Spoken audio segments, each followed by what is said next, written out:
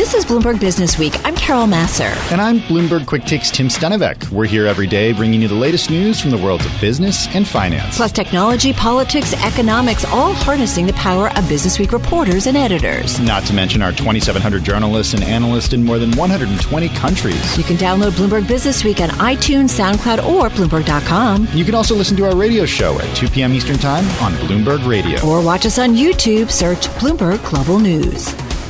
We mentioned some of the COVID headlines about Texas dispatching people to Walmart to get them to get vaccinations.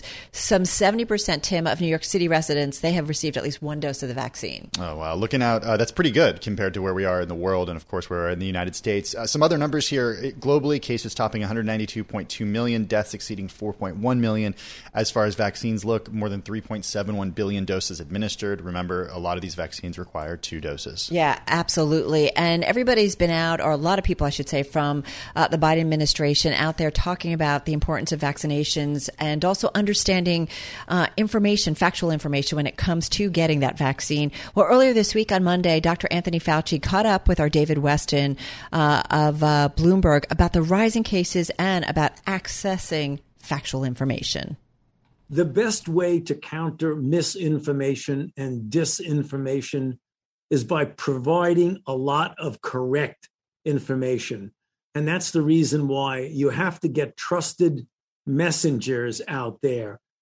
The people who people in the community look to and trust. That could be a family physician or a healthcare provider. A clergy person is another group of individuals that are highly respected, or community leaders that people in the community look up to.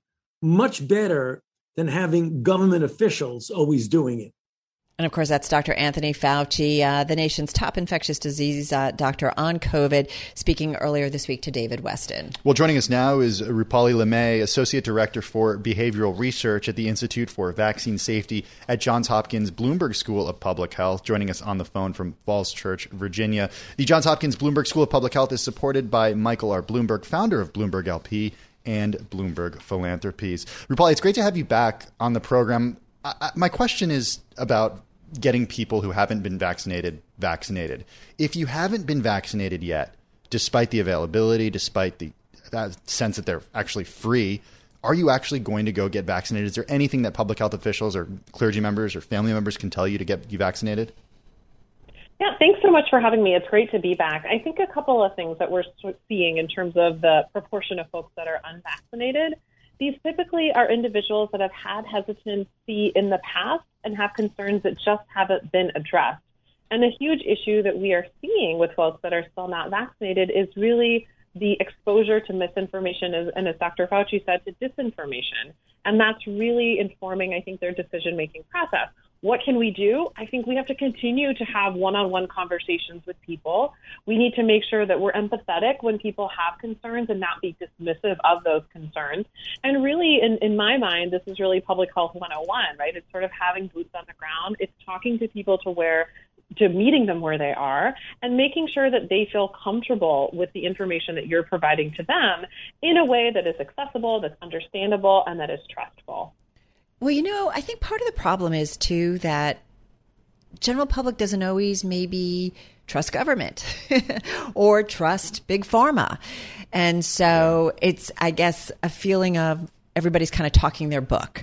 And I guess, how do we get to a point where, wait, it isn't about that. It's about there's science behind things. And so, where do we go? Where does someone go to really get the truth about something, right? I mean, we're so also quick when we've got an ailment, right, to go online and Google and and read about things. But there are sources that are better than others. What's your advice to the general public? And I agree that going to health providers that you trust. What else would you suggest? I think you make a really good point. There has been a decline in trust in the healthcare system here in the United States, and we saw this pre-COVID. And then I think it has continued to decline, and I think that has been exacerbated by social media. One thing to think about is that the person that you trust the most with regards to information about vaccines might not be a healthcare provider. And a lot of states have done an excellent job leveraging these different trusted voices, if you will, such as clergy, for example, civic leaders, teachers, And so I think it's not just about, going to, if you trust your healthcare provider, then definitely, but it seems like people that are hesitant tend to not trust their healthcare provider. And so I think the key here is leveraging some of these other voices to really come forward and talk about their experience with the vaccine and, a recommendation as to whether or not they have gotten the vaccine and why their folks and people that they know should get the vaccine. I think that is key. The other piece to all of this is that I think it's going to take a long time to rebuild this trust. I think part of the issue with all of this is that recommendations have changed over time to keep up with the science. From a public health perspective, that means that science is working and public health is working. The public may not see it like that. Right. They see it as like a flip-flop, right? Exactly. And so that has also led to even, I think, more distrust of the healthcare system and the CDC and generally public health in general. So I think the other piece of all of this is how do we explain to folks that, we're just trying to follow the science? And then that's coupled with this whole rise of anti-science. And I think a number of outlets, and I won't name them, are really spewing information that's not correct. And that I think fuels this anti-science sentiment that we have seen increase, especially over the last year related to COVID. Behavioral research. Understanding people is not easy in this. But fortunately, that's what Rupali does. I'm wondering about really effective ways beyond clergy. I mean, I'm thinking are we to a point where we're going to be seeing officials go door to door to actually provide vaccines to those who haven't gotten them yet, Rupali? Mm-hmm. Yeah, there are many different approaches that have been tested and true within individuals that are vaccine hesitant and have been able to nudge the needle, if you will, right, towards vaccination. So some of those are things using presumptive communication. One thing I think people forget from a behavioral perspective is that getting the vaccine is the norm. It's not an anomaly.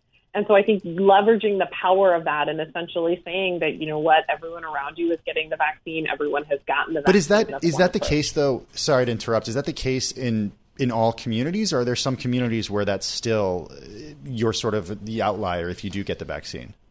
It's not. And I think part of the issue, though, if you think about this from a national standpoint, we are doing relatively well. The issue that we're seeing and the reasons that we're seeing continuing outbreaks is because we have those pockets, right? So it's not evenly distributed with regards to vaccine coverage. So from a behavioral perspective, though, it's very important to talk about this from the normative and say, essentially, folks in the United States, if we look at our overall numbers, we're doing really well. But the reasons that we are seeing outbreaks is because it is uneven. And so within these pockets, I think, social norms are very, very, very important, right? So if you think about these pockets and the reason it's not homogenous and there is so much heterogeneity within these different communities, is because norms are very powerful. People are using their social networks to determine whether or not they want to get the vaccine. That social network can be through social media, right, which is a huge issue because of all the misinformation. But what we're also seeing is that there has been a strong polarization related to vaccine attitudes, meaning if you are pro-vaccine and if you get the vaccine, it's not likely that you're hanging out with friends in your close social network that aren't getting the vaccine. The issue with that is that means that you're essentially hearing what you're leading to an echo chamber, right? You're only talking to people that have the same type, right? Have the same types of attitudes that you do. You know what? Sorry, go ahead. No. You finish, please. Sorry. No, and I think it's okay. I think in terms of the clergy piece, and going door to door, I think that is an option. But I do think that the social network piece is more prevalent and more persuasive with regards to changing behavior in this context. And so it's important to identify opinion leaders within these clusters that are unvaccinated that might be willing and open to get vaccinated and have them really serve as the spokesperson and to say, this is what I decided, this is why I made this decision, this is why I first didn't want to get the vaccine, but then I decided to get the vaccine. Because what we are hearing, especially from colleagues that are frontline workers, is that as people are putting back, unfortunately, on ventilators or in ICU, they are then begging for the vaccine, right? So it's sort of retrospective, I really wish I would have gotten it. And so I think there is a way in which we can leverage really that power of social networks and really opinion leaders within these social networks that might be not only well regarded, but might also have influence over those that are unvaccinated. Rupali, what's interesting too is I think about the things that we all do, or if I went to a doctor and gave me a prescription, I would probably not look up that prescription and look at the science of it. Because it came from a doctor. I would just do it. Think about the things we eat, the things we use, cosmetics or consumer products, and we don't even not everybody looks at the ingredients.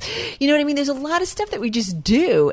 What is it about this? Is it because it became so politicized? And forgive me, because we've only got about 30 seconds left. Sorry. Okay, I'll make it short. I think it's a couple of things. I think, one, it's under an emergency use authorization. So I think there is concern that it was developed very quickly, even though no corners were cut with regards to safety and efficacy. That's one. Two, it's become very polarized because there was an administration change.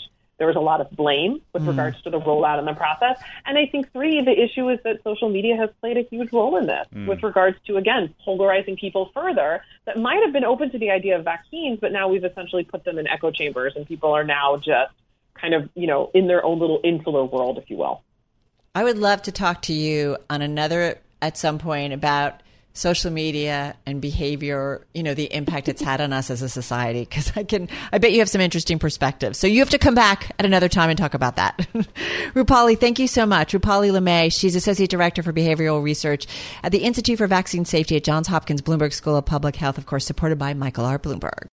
You're listening to Bloomberg Business Week with Carol Massar and Bloomberg Quick Takes Tim Stenovic on Bloomberg Radio. When former President Donald Trump demanded a big, beautiful wall be built along the U.S. southern border, a guy from North Dakota, Tim, spent millions to build a 3-mile stretch on the Rio Grande. And now he's kind of in a funny situation. Yeah, he spent a lot of money doing it and hasn't gotten paid yet. It's the cover of this week's Bloomberg Business Week. Joining us now is Joel Weber, editor at Bloomberg Business Week. He joins us on the remote access line. Jeremy Keene is features editor for Bloomberg Business Week on the phone from New York City. Joel, this is a wild, wild story. It involves Steve Bannon, some legal issues as well. First of all, who is Tommy Fisher? So Tommy Fisher is a builder, and the story really is an amazing one, in part because it just shows this entrepreneurial spirit that Tommy Fisher has. He has basically managed to build 3 miles of wall in one project. He also had another project that's longer, but the 3 mile one, which he spent $30 million of his own money on, is the one that the story really centers on. And he basically did it, and it's on spec, and that's the part that sort of amazes me. And I'll bring Jeremy in on that. Jeremy, what possessed someone to build a 3 mile, $30 million wall on spec? Tommy Fisher is a guy from North Dakota originally, and he's long dreamed of building an epic piece of infrastructure, and he's built, I believe, one of the longest cathedral arch bridges out there, but that didn't really bring him the kind of renown he was after. So, when Trump started talking about a wall, Fisher got himself on Fox News and kind of got his name out there, and ended up hooking up with Steve Bannon and Brian Kolfage's We Build the Wall organization. They built one quick small wall and then came to this project. And just as the money was starting to come in for it, Mr. Bannon and Mr. Kolfage ran into some legal issues that, around that same year that sort of scuttled the project. So Fisher said, well, I'm going to keep doing the wall, and struck some deals with Texas landowners, put what he says is $30 million into it, and off he went. Yeah, I feel like this is a story to some extent of a wall, a builder, a radio host, the journalist. I love the way it's told and how it unfolds. I always wonder about the pitch that you guys got for this story. Joel, what can you tell us about? Obviously, we've all been obsessed with this wall. We know the president was obsessed with this wall. I think we were all a little surprised that there was some that was built, but then you've got this guy who wants to sell it. I think the element that really drew us in when Simon pitched it to us is this idea that I did not know that Tommy Fisher existed. Yeah. I didn't know that he had built a wall, literally, and the feat that he was able to accomplish here is worth discussing a little bit, which is, there's plenty of wall that's already been built, and President Trump rebuilt a lot of existing wall. What Fisher's accomplished here was to actually put 3 miles of wall on private land in Texas, which is really, this is along the Rio Grande, which we'll probably talk about a little bit more here in a second. In doing so and accomplishing this on private land, that has always been the thing that sort of anybody who wanted to build a wall couldn't quite figure out a way to do it. And so the fact that he was able to crack it is why I think as he part of his pitch here is, and I think he's looking at the state of Texas at this point because Governor Abbott there seems to be the one who's willing to probably do something. But the fact that he was able to do this on private land and on a river is sort of, I think, bears a little bit more discussion. And Jeremy, why don't you talk about that? Because the fact that he was able to do this so close to the river is actually like where a lot of the controversy stems from. Right. So, Simon was curious about this story.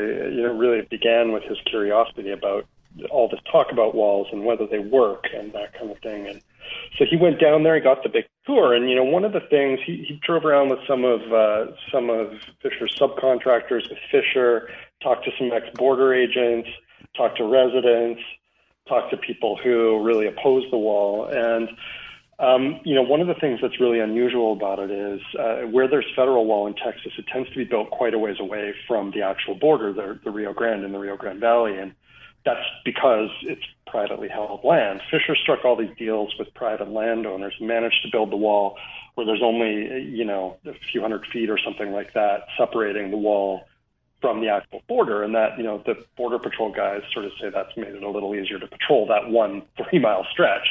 As the cover shows, you can literally walk around it once you reach the end of it. That what ended up happening though is, Fisher got sued, lawsuits that he's contesting. The National Butterfly Center sued, sort of claiming that there was going to be sort of environmental damage caused by flooding if in the event of heavy rain because of the way the wall was built.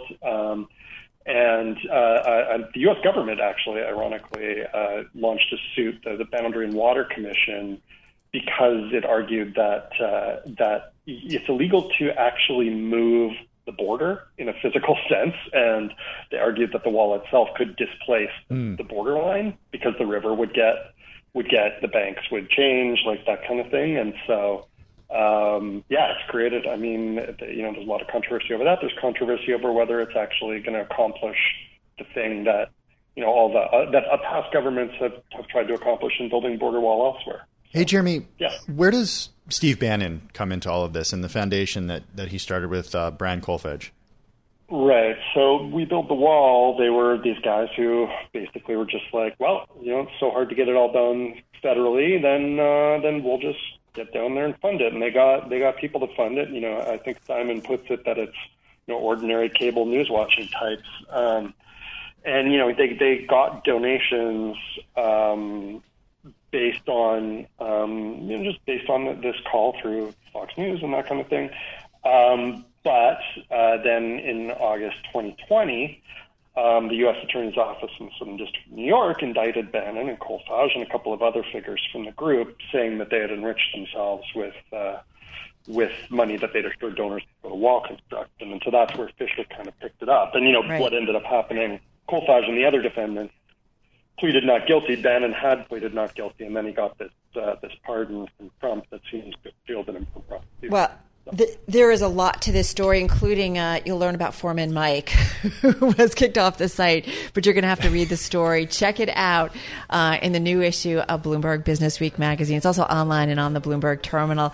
Our thanks to Jeremy Keene, features editor at Bloomberg Business Week, on the phone in New York. Jill Weber, our editor here at Bloomberg Business Week, on the Access line in Brooklyn. It's not actually a wall, too. It's a fence. It's a fence, but there's a reason. It. So border agents can actually see through it and see what's going on the other side. Exactly. All right, you're listening to Bloomberg Business Week. Carol Master, Tim Stanovic. This is Bloomberg.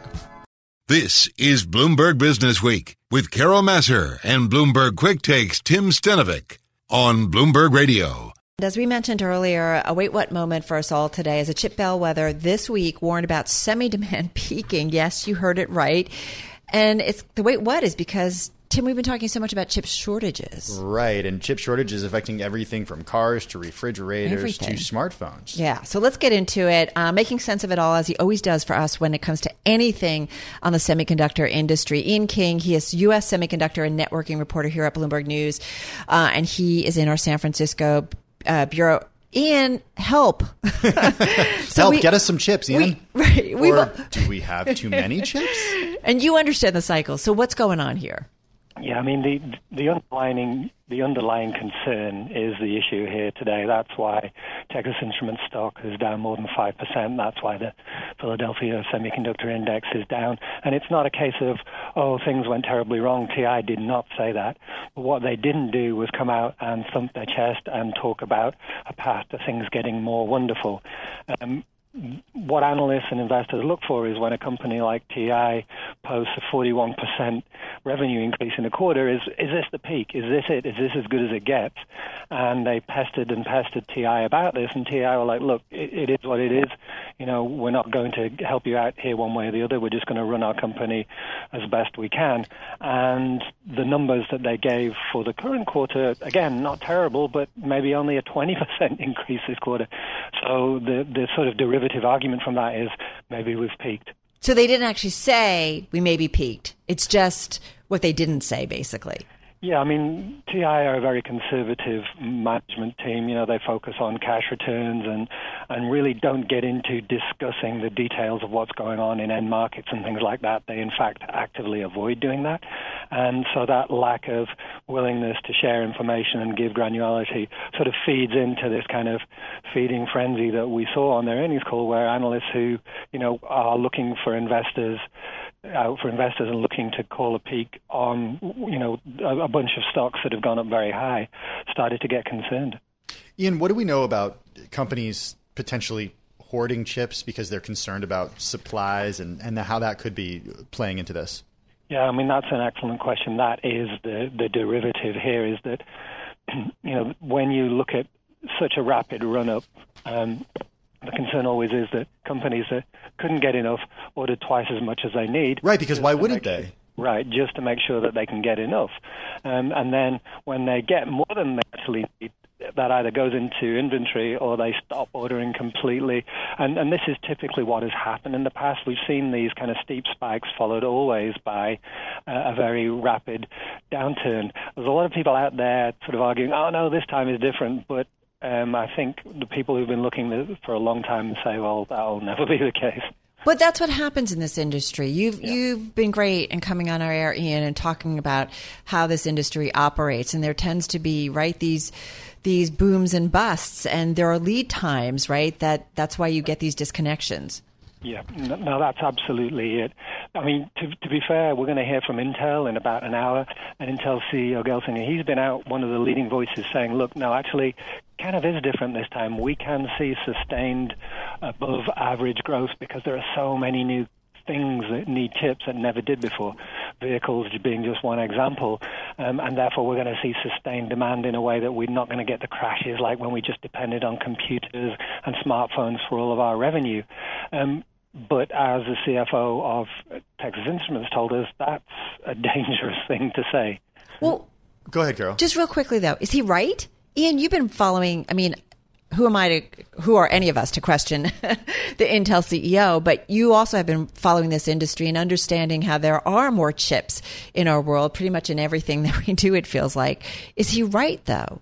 Well, I think the middle ground would be to say that perhaps the diversity that the industry now enjoys compared to the past would perhaps cushion some of the amplitude. But at the same time, can we expect the company's revenues to be going up at 40% a quarter? I think it's difficult to argue that is sustainable. So what would you be looking for with Intel earnings today? What are you going to keep your eye on? Yeah, I mean, Intel is a different case, right? Intel has basically got problems of its own making. So Pat Gelsinger, the new CEO, has come out and said, look, I'm going to sort this out. I'm going to get back, our leadership in technology.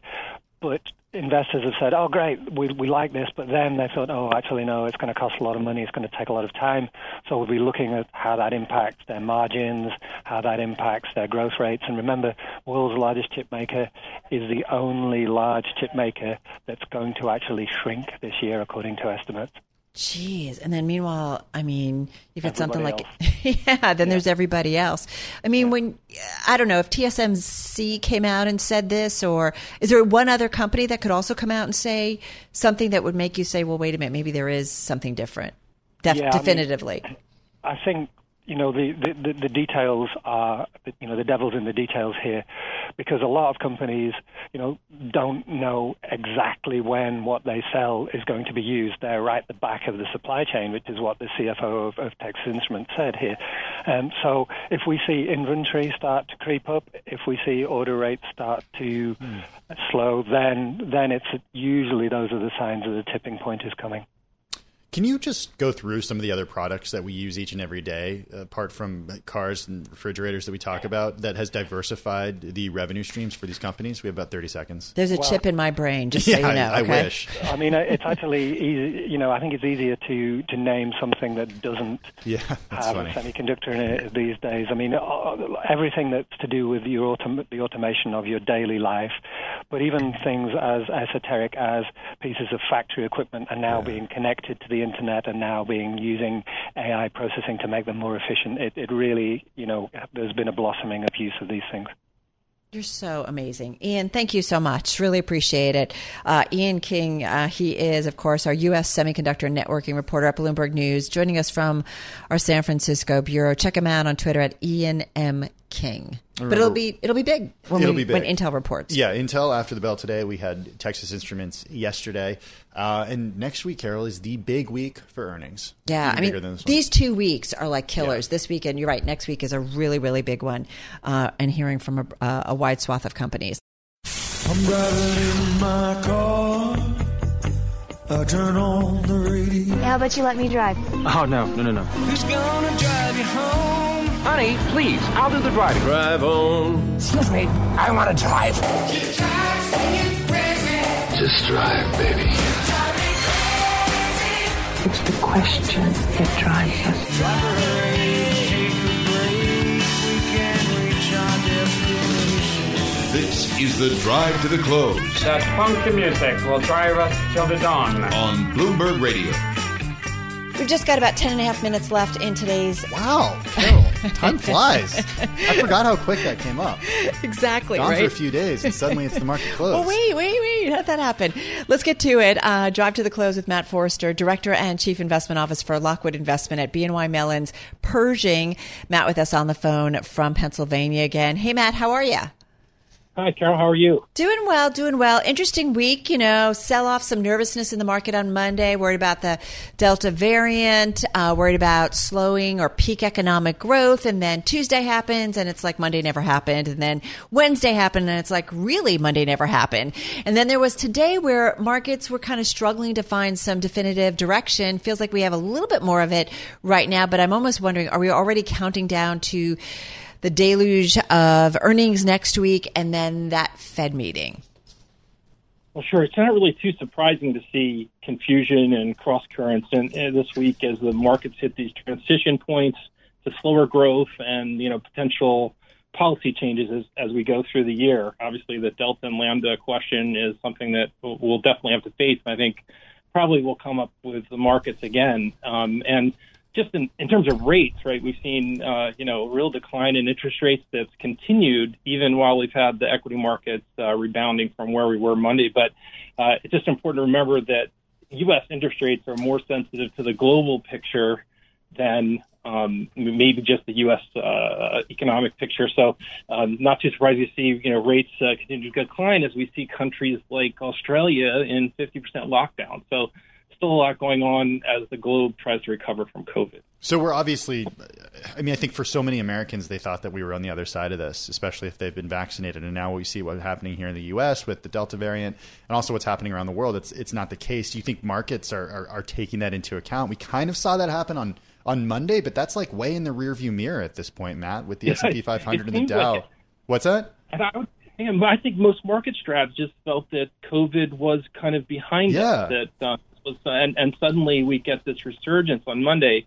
I do think there's a lot of questions about how the markets were technically set up for some kind of correction on Monday, and just needed an excuse to make some temporary market corrections. But it's all in the rearview mirror, and it's in the rearview mirror to an extent because we've had these kind of surging forward EPS estimates, and that's occurring at a time when a lot of economists are really looking for a deceleration as we get into the next couple quarters of growth. So it does raise the question of whether analysts are getting a little too optimistic about what they see in forward earnings coming, but still seems like the recovery is very much intact, and it's going to be a deceleration from higher growth rates to lower growth rates, which is not all that bad for equity markets. I guess the big question is, right, Matt, when we think about it, is how much of the bounce back that we've seen is just getting back to where we were pre-pandemic? How much of it is also taking into account expectations of even more growth to come the rest of the year? I guess that's where what we have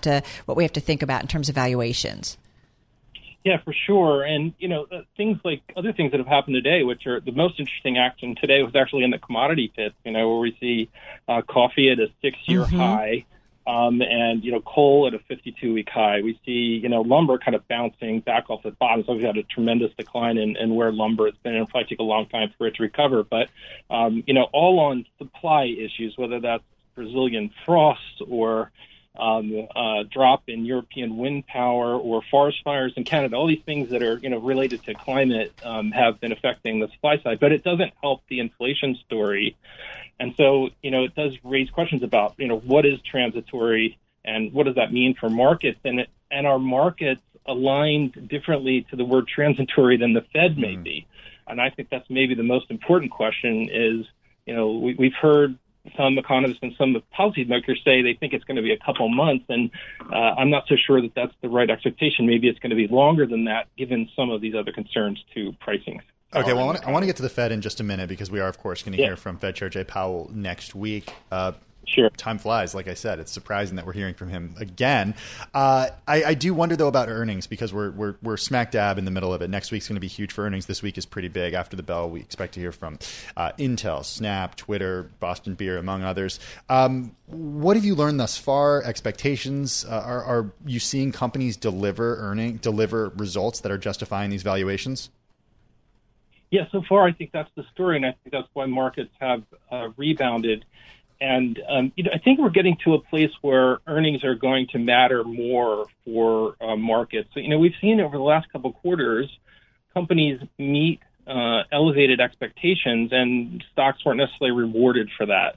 And now I think there's more of a delineation between companies that are doing well that aren't. I mean, you've seen some tech companies kind of disappoint a little today, and they're actually getting hit in the market a little more than others would. So I think earnings are going to start to matter, and I think the forward expectations are really going to start to matter because we absolutely need to see the earnings come through to justify these really high valuations in stocks, and particularly for some of the market leaders.